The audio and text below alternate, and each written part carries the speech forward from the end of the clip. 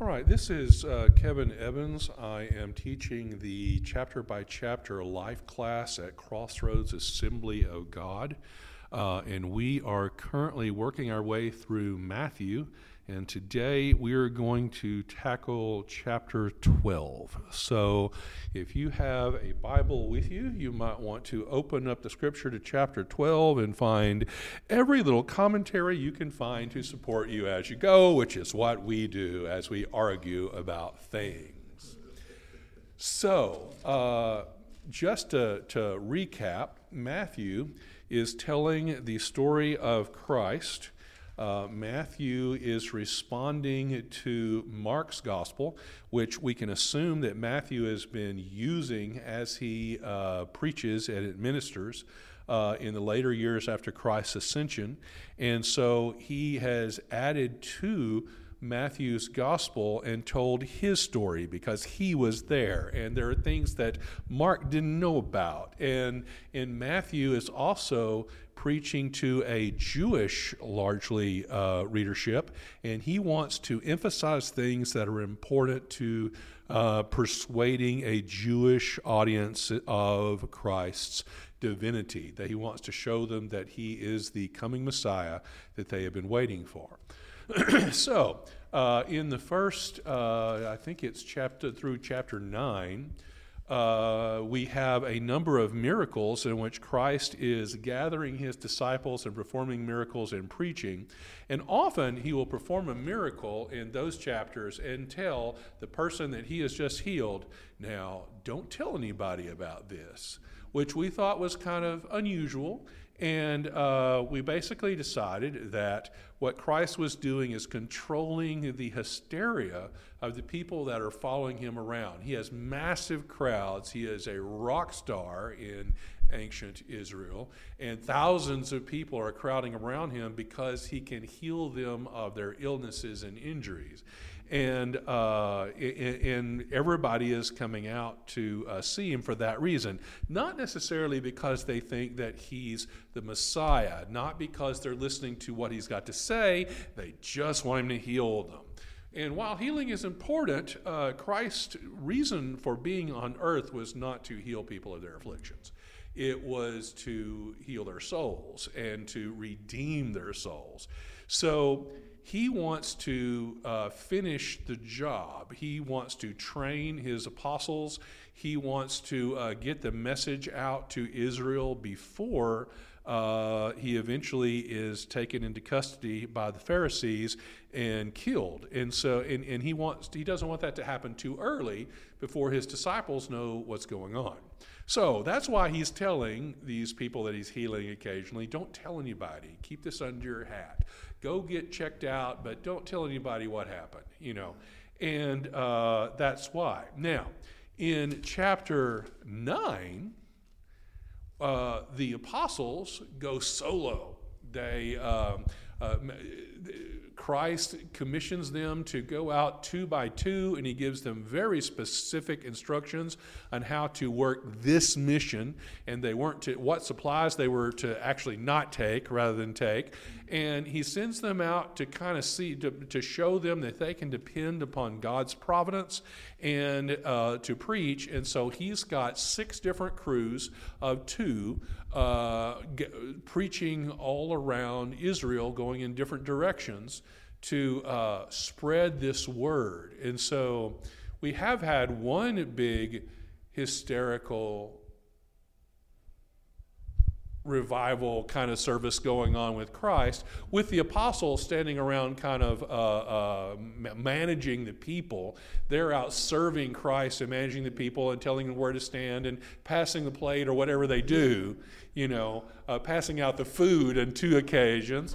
And so that's what they've been doing. Now Christ has gone into Galilee since he sent them all off, and he's by himself, and he doesn't have his crew with him, and we've got these other 6 evangelistic services going on at the same time in different parts of Israel. So we are reaching a lot of people right now, and we're not seeing what all of those apostles are doing while Christ is speaking, but Matthew is only reporting on Christ's teachings.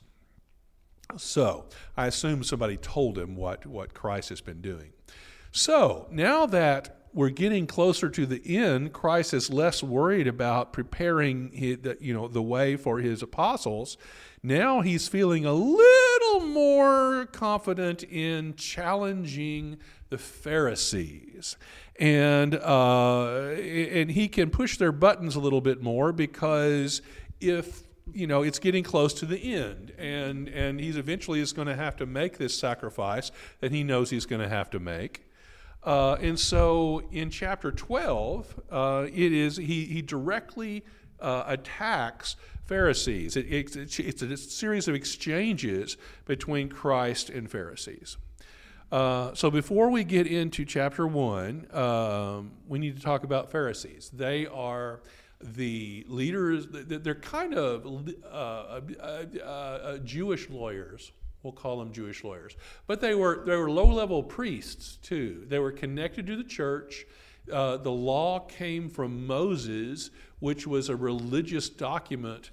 So they had religious standing, but they weren't necessarily temple priests. They were kind of like layman priests. And their whole plan was to administer the law of Moses. And they could come to a Jewish person and say, "You're not following the law. We need you to change your ways because you were working on a Sunday, and we can't have that." And they could actually assess fines and stuff. Well, I thought they were more like church leadership. They are. And in addition to the temple, you had synagogues, which are kind of like little local churches, and Pharisees would preach in synagogues pretty regularly. So it's like having a local pastor, but you have the guys at the temple that outrank him in almost a different class sort of way. The Sadducees are a little different than the Pharisees. Yeah. Anyway, what has happened over the years is that you have these very powerful, renowned, studied rabbis who have looked at the law of Moses, and I think it probably started innocently. They look at the law of Moses and say, you can't do this, this, and this. So why don't we organize our church so that those things can't happen? And so they make a rule that's not in the book, but would keep those bad things from happening. So, I don't know, let's say you can't kill a rabbit. I don't know what the law is, but let's make a rule so that says that you can't bring a rabbit into the temple. If you don't bring a rabbit into the temple, then there's no way that we can kill one, right? Well, so they make it a law, you can't bring a rabbit in the temple. Well, we don't want to bring a rabbit into the temple, so let's make sure that all rabbits are outside of Jerusalem. And so let's expunge all rabbits from Jerusalem. Now, the law just says don't kill a rabbit in the temple. But now we don't want to have them in Jerusalem. It just extends until it gets really silly. And sometimes those laws contradict each other. Yeah. So by the time of Christ's day, there were 1,600 regulations that were all inspired by the law on record for the Pharisees. And the Pharisees enforced those regulations on daily life in Israel. And little of them had anything to do with the law of Moses. And often they were a little silly. For example, there is a rule that says you cannot eat an egg laid on the Sabbath because the chicken was working on the Sabbath. And since it was laid on the Sabbath, then that makes it unlawful, and you become a sinner if you eat that egg. Then there's another law that says, oh wait, it is lawful to eat the egg if you kill the chicken in punishment for laying the egg on Sunday. So you can either not eat the egg, or you can eat the chicken and the egg, and then it's okay, because you're eating the chicken. Exactly. See, which is just silly. At what point, that's really not the spirit of the law of Moses. That's not about working on the Sabbath. It's just being silly. Yeah. There was even a law that says that a woman was not allowed to look in a mirror on the Sabbath. And here's the reason: because she might see a gray hair and be tempted to pull it out. Yeah, just chew on that for a second. So we don't want to tempt those poor, weak-willed women into wanting to pull one of their gray hairs out, because gray hair, pulling that out, is evidently labor, and we can't allow labor on the Sabbath.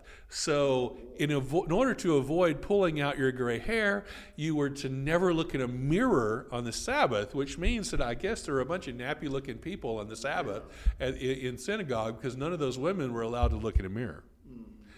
It's just ridiculous. Now, Jesus always followed the law of Moses. At least he followed the spirit of the law of Moses.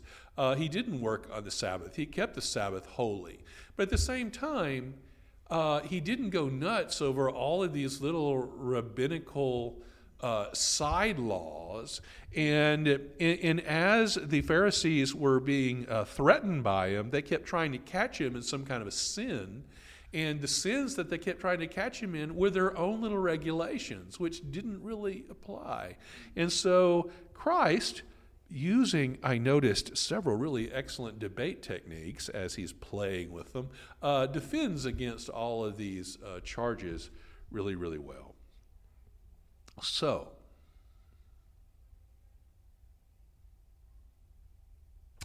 let's look at we can actually get into this now. Let's go to chapter 12, verses 1 through the 14. 14? Is that where I want to go? Yeah, 14. And I'm reading from the NIV. At that time, Jesus went through the grain fields on the Sabbath. His disciples were hungry and began to pick some heads of grain and eat them. When the Pharisees saw this, they said to him, "Look, your disciples are doing what is unlawful on the Sabbath." And he answered, "Haven't you read what David did when he and his companions were hungry? He entered the house of God, and his companions ate the consecrated bread, which is not lawful for them to do, but only for the priests. Or haven't you read in the law that on the Sabbath the priests in the temple desecrated the day and yet are innocent?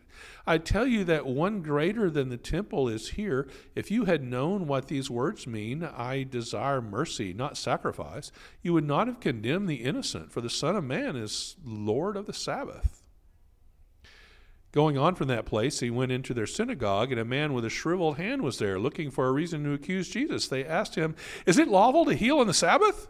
He said to them, "If any of you has a sheep, and it falls into a pit on the Sabbath, will you not take hold of it and lift it out?" And the answer to that is yes, they would, because they've already passed a rule saying that you should never work on the Sabbath unless it involves the life and death of something. So if your sheep was going to die in the ditch, or you could make that claim, then pull it on out. Will you not take hold of it and lift it out? How much more valuable is a man than a sheep? Therefore it is lawful to do good on the Sabbath. Then he said to the man, "Stretch out your hand." So he stretched it out, and it was completely restored, just as sound as the other. But the Pharisees went out and plotted how they might kill Jesus.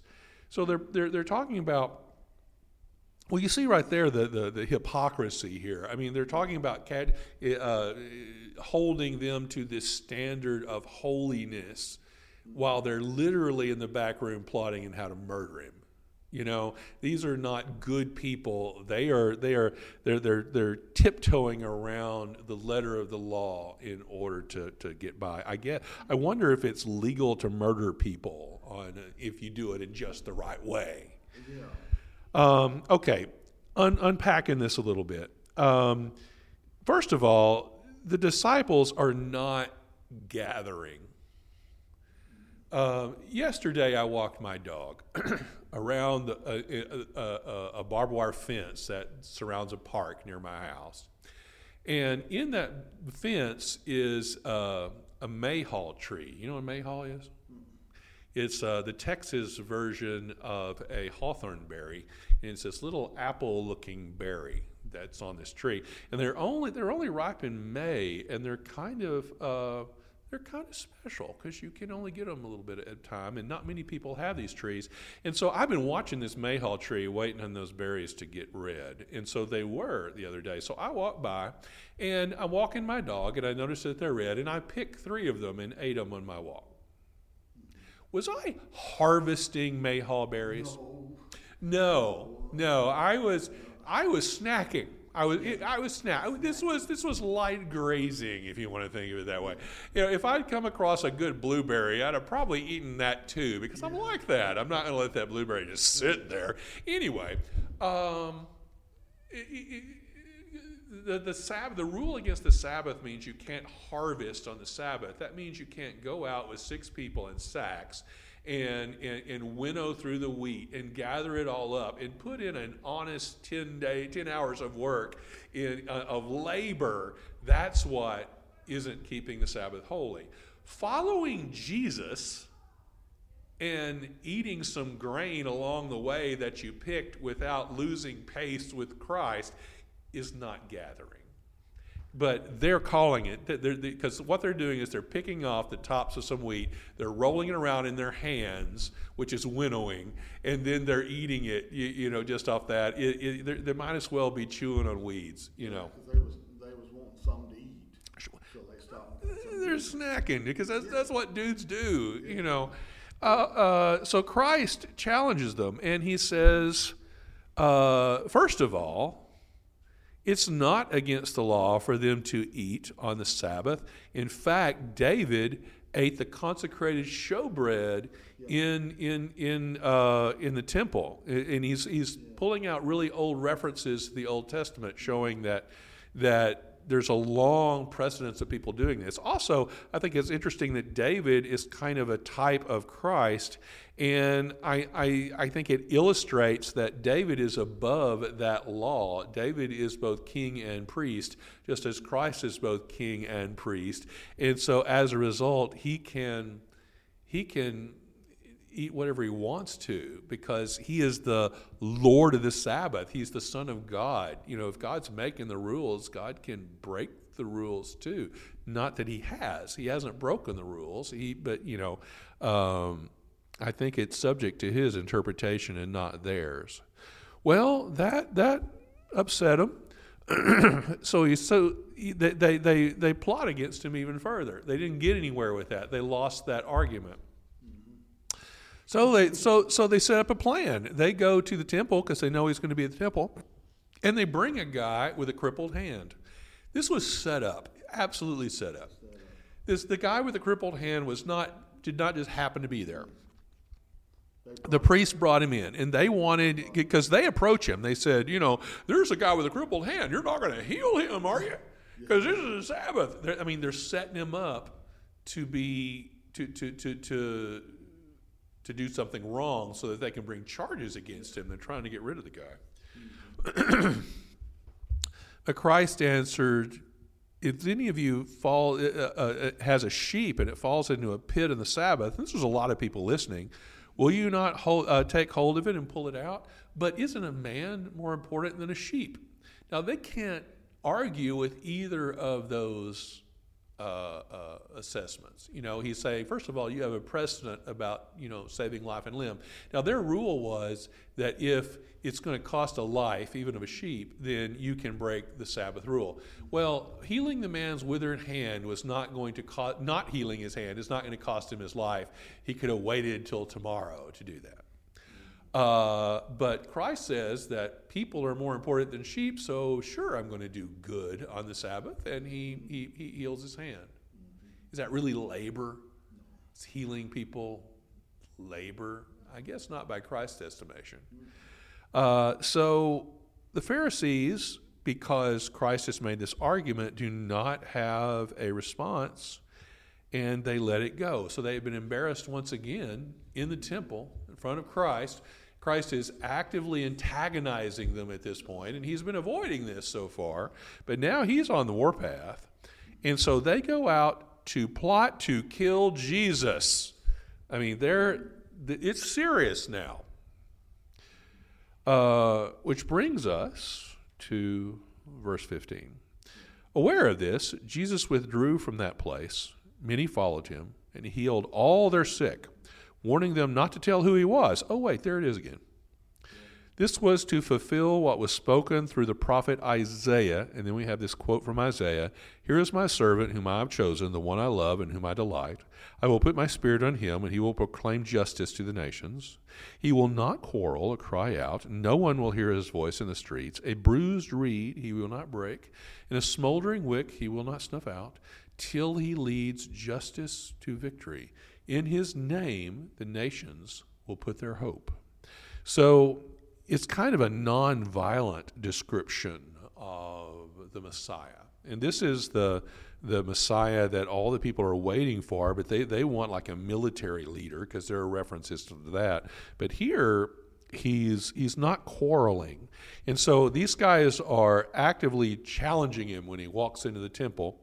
And so he's not, he's gone out into the fields. He's going back to the people. He's kind of de-escalating the situation. Now, admittedly, he challenged these guys, but he pushed it a little further. Now they're trying to kill him. Now he's backed off, and so he's healing everybody he sees. But he's saying, "Keep this under your hat." Excuse me.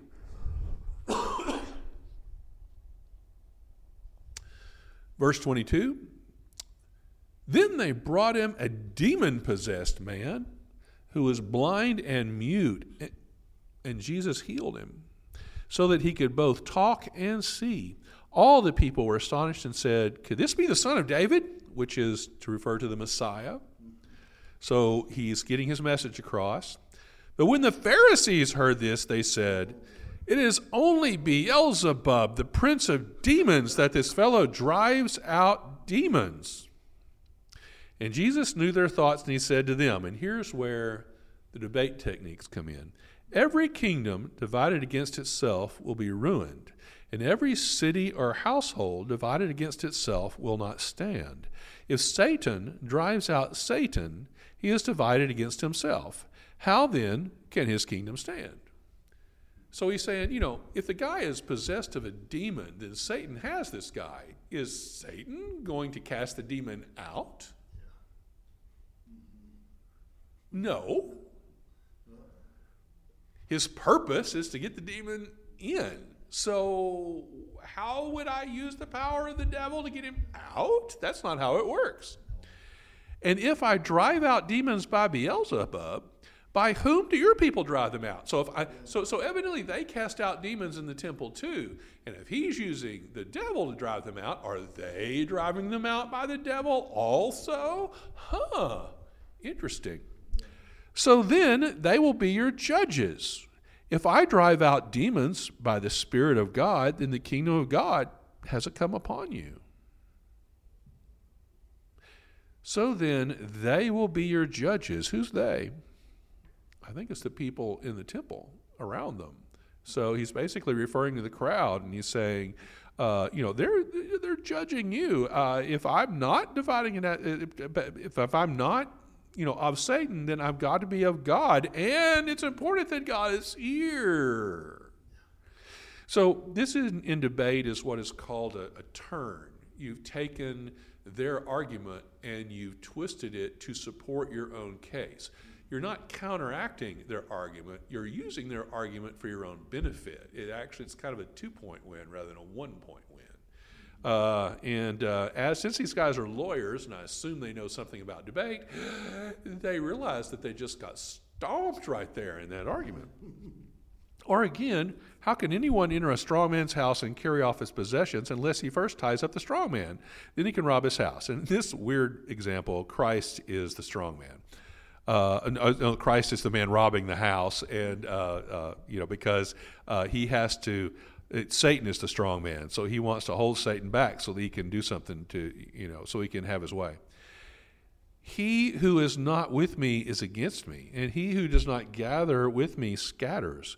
And so I tell you, every sin and blasphemy will be given men, but the blasphemy against Spirit will not be forgiven. Anyone who speaks a word against the Son of Man will be forgiven, but anyone who speaks against the Holy Spirit will not be forgiven, either in this age or in the age to come. That's an interesting paragraph that has been argued to death for years. Well, let me finish. Make a tree good, and its fruit will be good, or make a tree bad, and its fruit will be bad, for a tree is recognized by its fruit. You brood of vipers, how can you who are evil say anything good? For out of the overflow of the heart the mouth speaks. The good man brings good things out of the good stored up in him, and the evil man brings evil things out of the evil stored up in him. But if I tell you that man will have to give account on the day of judgment for every careless word they have spoken, but for your words you will be acquitted, and for your words you will be condemned. Well, that's heavy, man. All right. So he makes this big point about how only God and those of God can cast out a demon, and he uses that to his point. You got anything else in there? That's all everything I have in my notes. What you got? Oh, okay. All right. That's kind of weird, is that right there, as far as that goes, about the tree and its fruit good, and the tree and the other tree and its bad fruit, so to speak. It's symbolic, and he's basically saying that you judge a tree by what it produces. And if you have a plum tree that doesn't produce plums, then you cut it down because you're a farmer, and the point of that plum tree is to have plums, right? So you're not going to keep a tree that doesn't produce. And they're just bad trees, or when they do produce, they're undersized and they don't work out or whatever. So he's basically saying that if you look at people, that's just judge them by what they do, not by what they say they are, but what they do. And what they do reveals who they really are. Mm-hmm. Oh, okay. That's what I was just fixing to say. People are what they do, which makes a pretty interesting question. What do we do? How would people judge us? Out of the abundance of the heart, the mouth speaks. Yep. Yeah. There's a comic book expression that says extraordinary people do extraordinary things. Yeah. Well, that's kind of along the same line. How do you know if somebody is extraordinary? They do extraordinary things. Yeah.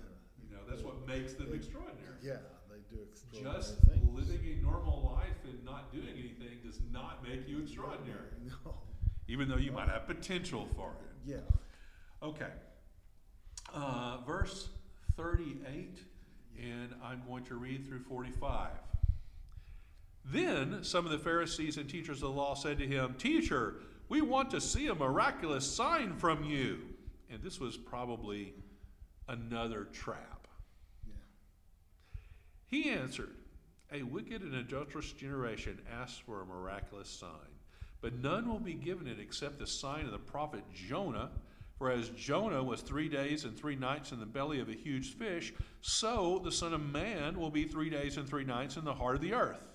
The men of Nineveh will stand up at the judgment with this generation and condemn it, for they repented at the preaching of Jonah. And now one greater than Jonah is here.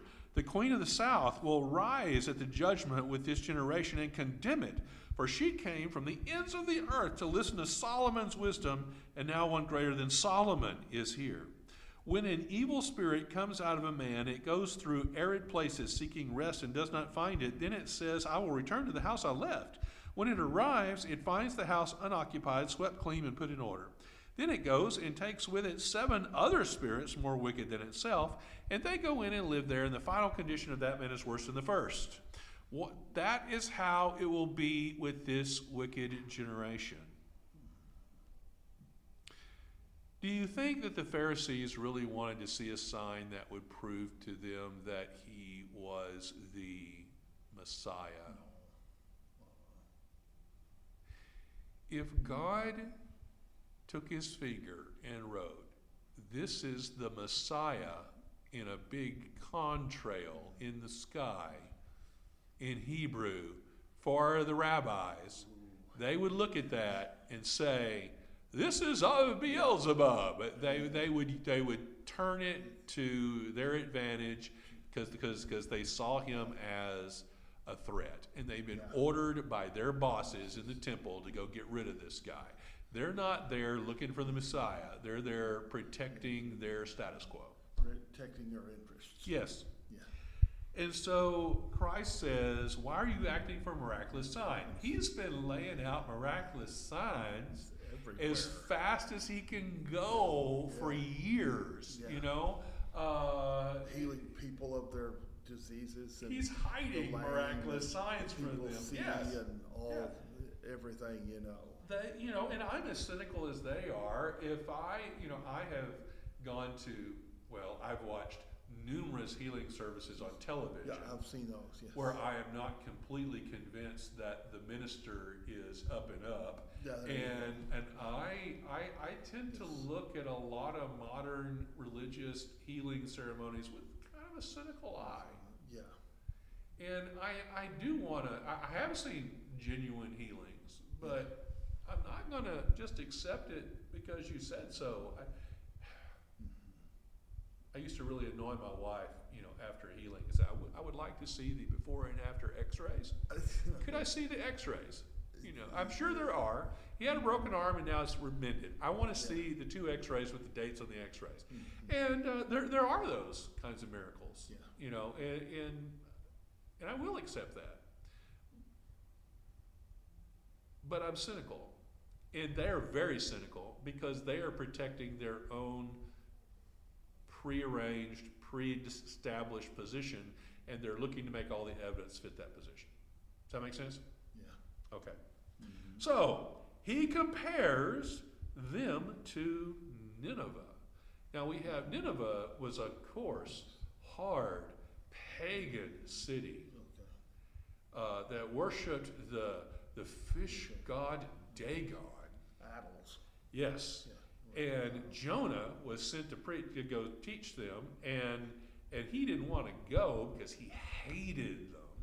And so God sent Jonah there anyway in the belly of the fish. And Jonah becomes kind of a picture of Christ, as all of the prophets often are. And he's in this belly of this fish 3 days and 3 nights, and then he gets coughed up on shore. And we've studied this in depth before, and I think it's kind of a fascinating story. But Jonah very reluctantly, angrily walks into Nineveh and said, repent. And the scripture only records one word. They don't record his whole message. But evidently the whole city fell down on their knees and repented with his one word. And I have all kinds of theories about why that's that way. But Nineveh repented before God. And if Nineveh, this pagan, hard city, will repent, and the priests of God in Jerusalem don't, do they have more to answer for? I think they do. Yeah. The Queen of the South, you know who that is? No. Okay. There was me a little bit there. That is often she's referred to as the Queen of Sheba. Sheba was in what is currently the nation of Yemen, down south of Saudi Arabia. Okay. And she was incredibly wealthy, and she heard that Solomon, who at that point was the priest king of Israel, was incredibly wise. And so she came to kind of ally herself with him because Israel was powerful at that moment. And he was David's son. David's son? Solomon? No. Sorry. He's just a priest. I'm getting my history mixed up. Anyway, she comes to see Solomon, and he preaches to her, and she embraces the Israeli God. So Yemen has a kind of a Jewish influence on it these days. Okay. Anyway, well, I assume. Anyway, what's notable is about the Queen of Sheba is that it's noted historically by all kinds of other peoples because she made this personal trek with all of her entourage into Israel, and she was so intensely wealthy that as her caravan came through towns, they spent money and gave gifts to the local people, and bought lavishly, and they spread gold around all over the place because they were just lousy with gold coins. And they spent so much money going in to see Solomon and coming back that it depressed the economy. Everybody had so much gold that gold stopped being worth as much as it was when she came through, because it was just too easy to get, you know. So, it takes a lot of gold to do that. So that's kind of the story on the Queen of Sheba. Well, Christ is referring to it's a story that they know. So he's saying that if she, the Queen of Sheba, who's this pagan queen, is going to travel all the way to Israel to see Solomon and then embrace his wisdom, and these priests aren't listening to the son of David, they have things to answer for. Then he makes this really interesting metaphor about a spirit leaving a man and the house being cleaned and then coming back.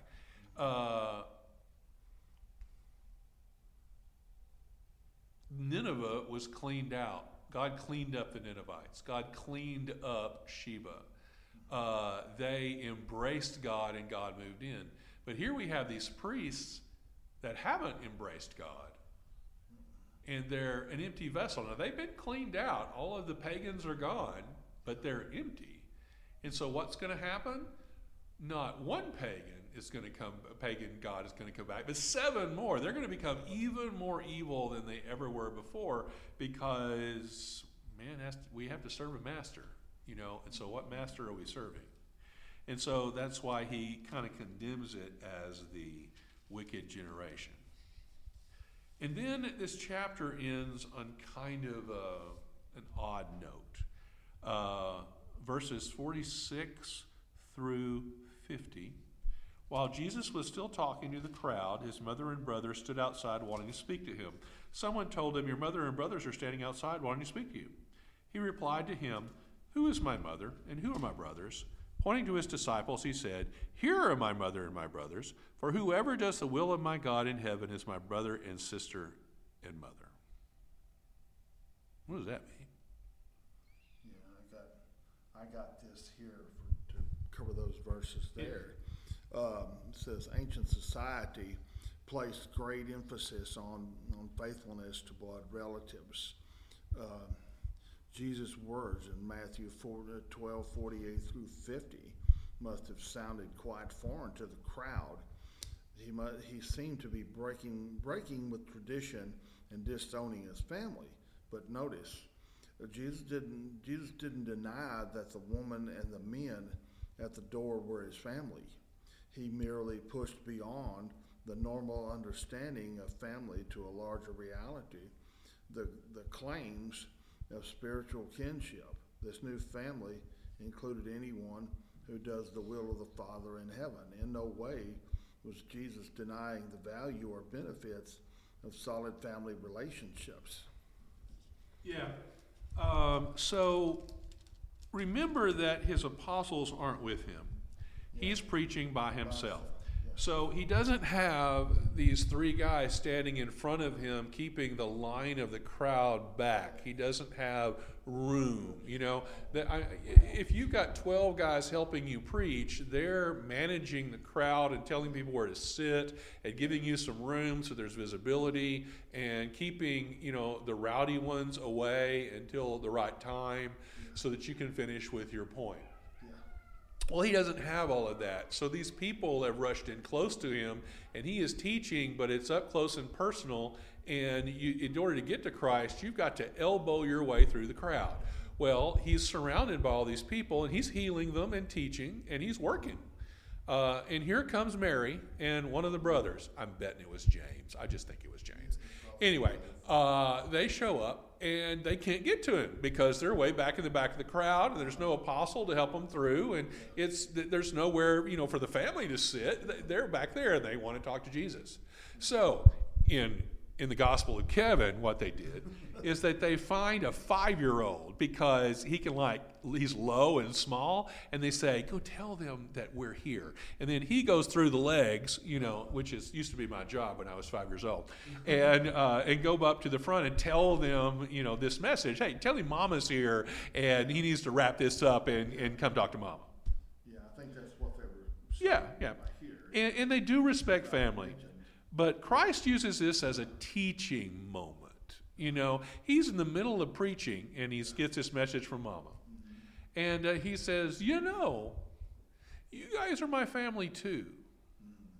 Because they've embraced Christ, and when you embrace Christ, your sins are forgiven. You become an adopted spiritual brother to Christ. And so we're Christ's family as believers. And so he makes that point. He's not disavowing his family. He's just teaching them that they're family too. And to be fair, Mama was probably being a little pushy, and he needed to finish up his sermon before he goes out and talks to her. There's a little decorum to be dealt with. Yeah, I think that's what this was just talking about. He wasn't denying the value or the benefits of family relationships.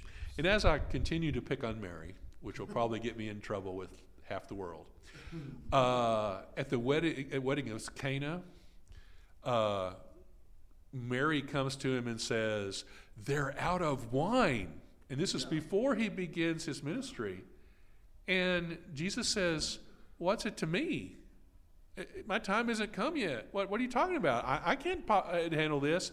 And she ignores that and turns around to one of the servants and says, do whatever he tells you to do. Like a good Jewish mother would. Completely manipulates him, And then he goes ahead and changes the water to wine because he's a good son. And Mama told him to. Mary can be a little pushy. Sometimes I think she missed the point just a little bit. Now, she was there and talked to the angel, and she knows who he is, but still, she's Mama. And expects to get her way. That's what you get when you raise a child. You kind of feel in charge after that. Yeah. Okay. All right, that is all of the babbling that you're going to get from me on chapter 12. We will look at chapter 13 is it next week? Is next week Father's Day? We're out on Father's Day. The 6th. Okay. Well, the next time that we actually have class, we will be working on chapter 13. And I hope that Lester is out there listening on the radio. Since he's not answering my text messages. Don't know if he's even alive. And we will continue with Matthew, which goes on for a few chapters. Yes, it does. Okay, with that, signing off.